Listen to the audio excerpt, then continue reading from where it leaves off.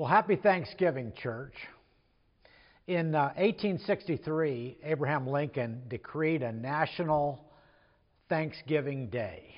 And so we set aside the fourth Thursday of November for a day of thanks. And I hope you've had a great Thanksgiving Day and also the day since and this weekend. I can't speak for you, but it is, I think, my favorite holiday. And I suppose it's made all the better by the fact that my birthday falls on Thanksgiving every few years. But one thing about Thanksgiving is it invites an inventory of the gratitude, genuine thanks, and generosity in our lives. I need to do that inventory from time to time. And particularly, what a difficult year it has been. And I know that there are a lot of circumstances that are weighing on your gratitude scale, even today, bringing it down. So I want to explore one question this morning. How can you be thankful when things are difficult? Israel was on a bad slide, and it was a slide that was carrying them away from God in many ways, and away from God's laws and God's plan for them. And they tried to turn it around through a reform-minded good king named Josiah. And it looked like it was taking traction for a while, and he did some good for the country. But then he was killed. And shortly after, the nation of Israel slid back into sin and a way of life that didn't please God. And idolatry, that is, they put other things before God. And then early in the reign of Jehoiakim, who was a godless king, there was this acceleration of Judah's destruction. And in that context, Habakkuk the prophet comes along.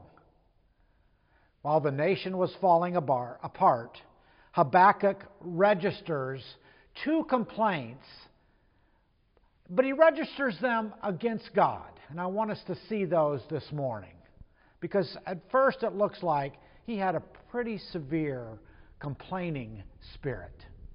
And it says in chapter 1, in verses 2 through 4 of Habakkuk, "How long, Lord, must I call for help, but you do not listen? Or cry out to you, violence, but you do not save? Why do you make me look at injustice? Why do you tolerate wrongdoing? Destruction and violence are before me. There is strife and conflict abounds. Therefore the law is paralyzed, and justice never prevails. The wicked hem in the righteous, so that justice is perverted." We can hear the cry in Habakkuk's heart, his complaint against God, and all of the ways that his gratitude scale was heavily weighed down. He struggles with God's silence and God's unwillingness to judge Israel, and Habakkuk conveys that he'd been praying about this for a long time, and the world had not gotten any better. It was just not fair, and injustice was everywhere. And it's as if he's saying, God, you don't seem to care. Why are you sitting on the sidelines while evil is winning? And so the Lord answers him, and what seems normal for God so often in Scripture is maddening for us. And no surprise, I suppose, it happens this time. God does not answer Habakkuk in the way that Habakkuk thought that he should. God, in essence, says to him, "Now watch and be amazed. I am going to hand you over to the despicable Babylonians. Now, if you'd like to hear the full measure of God's response, you might read it in chapter 1 and verses 5 through 11. I just want to read 2 verses. Verse 5 says, this is God speaking, his response to Habakkuk. Look at the nations and watch, and be utterly amazed, for I am going to do something in your days that you would not believe, even if you were told. I am raising up the Babylonians, that ruthless and impetuous people. Well, by the time the Babylon was done with the land of Judah, the Babylonians were done with the land of Judah, there wouldn't be much left. Buildings were destroyed, treasures were plundered, farms and orchards devastated. There are very few reasons the Israelites might say for gratitude. When the Babylonians occupy the land and everything that is green, all kinds of vegetation and crops are wiped out, animals vanish, and the Judeans run to the hills in search of hiding places. Many are captured and die. So this situation raises the second complaint by Habakkuk, and this is summarized in one verse in chapter 1 and verse 13. He says, Lord, your eyes are too pure to look on evil. You cannot tolerate wrongdoing. Why then do you tolerate the treacherous, meaning these Babylonians? Why are you silent while the wicked swallow up those more righteous than themselves? In other words, we might be bad, but the Babylonians are worse than us. Lord, this isn't making sense. Why do you hold back as this evil nation terrorizes us? And how can it be justice to punish us through even a more corrupt nation? Well, I don't know how long Habakkuk had to wait for his answer, but God answers in chapter 2, in verses 2 through 20, in 2 different ways. And first, he reassures Habakkuk that the Babylonians too will be destroyed. Evil catches up with itself. Boy, didn't we hear that and learn that again in the message in 2 Peter the last few weeks. And then he says, secondly, that God's character lasts forever. And that God may be silent for a time, but never forever. And as Habakkuk works through his discouragement and his frustration and his doubt, something happens. And he gets a glimpse of God's splendor. And he begins to see his life in light of God's magnificence. And there are 2 wonderful, wonderful verses in God's response that reveal this splendor that are very more profound than Habakkuk's complaints. Let's put it that way. The first is in chapter 2 and verse 14, and I want us to read this text. It says, "For the earth will be filled with the knowledge of the glory of the Lord, as the waters cover the sea." Can you imagine this, church? Can you imagine the knowledge of the glory of the Lord filling the earth, and this being a promise that God makes to his people? And that knowledge is going to fill the earth as the waters cover the sea. The waters and the sea are synonymous. The sea is made of water. The glory of the Lord, the knowledge of the glory of the Lord, fills the earth. And then in chapter 2 and verse 20, another verse that we are familiar with that might speak to us and speak to our hearts this morning as a response to Habakkuk's complaint. The text says, "The Lord is in his holy temple. let all the earth be silent before him. So two wonderful texts, 2:14 and 2:20.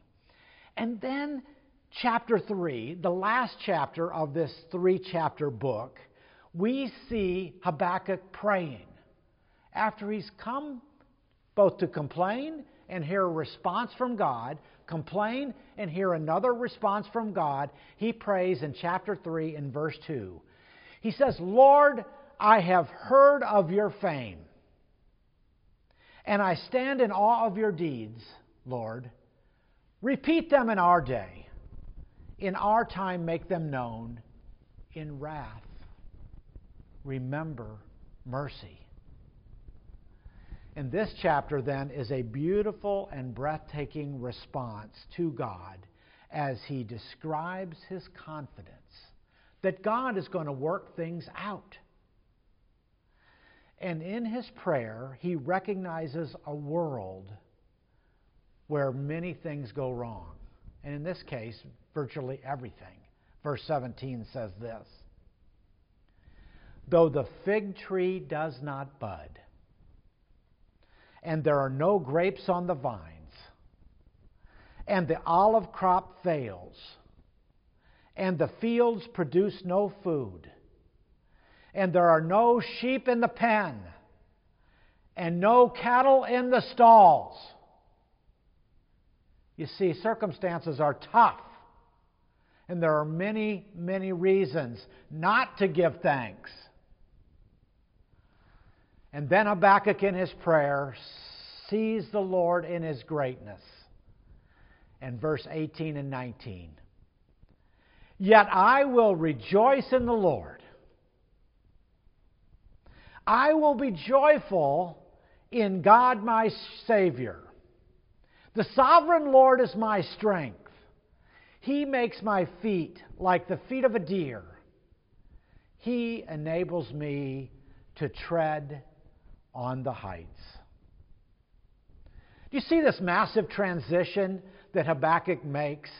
And it is a transition of faith. That is, he makes a shift from thankfulness that is dependent on his circumstances to a thankfulness because God is good. That God is on the throne, that God is king, that God is working out his divine purposes for his people. And that's what it means to live by faith.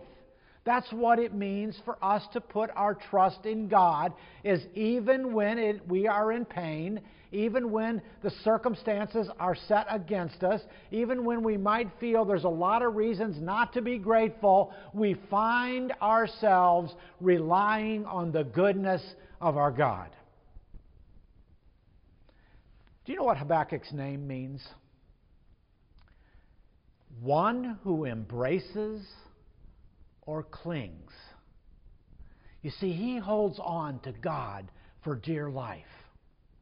And we see it here in chapter 3 in this prayer. His name shows how close he trusted in his God, enough to thank him in his deepest distress. So our original question was this: how can you be thankful when things are difficult? Well, if we look at the book of Habakkuk, we would say, pray for a spirit of thanks, as Habakkuk does. I also want to suggest that we decouple two things. I would suggest or recommend, as we see here, that we decouple your well-being from your circumstances. Or maybe another way of saying it is, make the move from conditional thanks to unconditional thanks. Or even said another way, that we move your source of joy from the situation you find yourself in to your Savior. You see, the Scripture is clear. Paul repeats this idea in 1 Thessalonians chapter 5 and verse 18, and many of you could quote it to me this morning. Give thanks in all circumstances, for this is God's will for you in Christ Jesus. Now notice the verse does not tell us to give thanks for all circumstances, but in all circumstances. You see, evil and injustice and cruelty, they exist every day in this world, and we are never asked to give thanks for immoral or sinful circumstances, but to give thanks in them. Now, I'd like to be the first to admit that I have not mastered this. In fact, in reviewing, doing a little bit of inventory, I realized that for years I have tolerated ingratitude in my own life. And sometimes, in fact, I've fostered a habit, a bad habit of a spirit of grumbling. Anything but a spirit of thanks. So in some ways, I want to say to Habakkuk and then to Paul, really? Really, Habakkuk? And both Habakkuk's prayer and Paul's admonition sometimes seem out of sight. It is difficult. And I believe it is a powerful secret to a genius life. That is, to a really wise and spiritual person, to be able to move beyond our circumstances to finding our identity in God's very being. That's where our identity and our attitudes and our outlook are to come from, not tied to our circumstances. So let me finish this morning simply with the prayer, once again, 17 through 19, but this time from the Message version.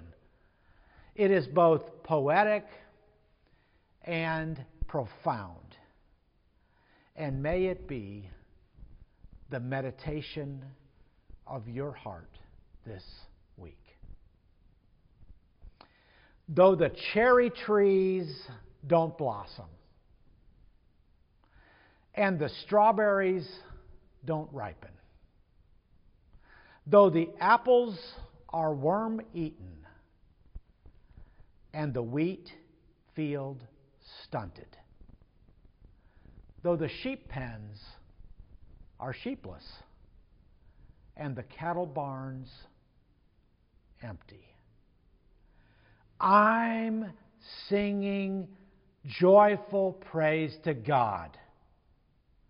I'm turning cartwheels of joy to my Savior God, counting on God's rule to prevail. I take heart and gain strength. I run like a deer.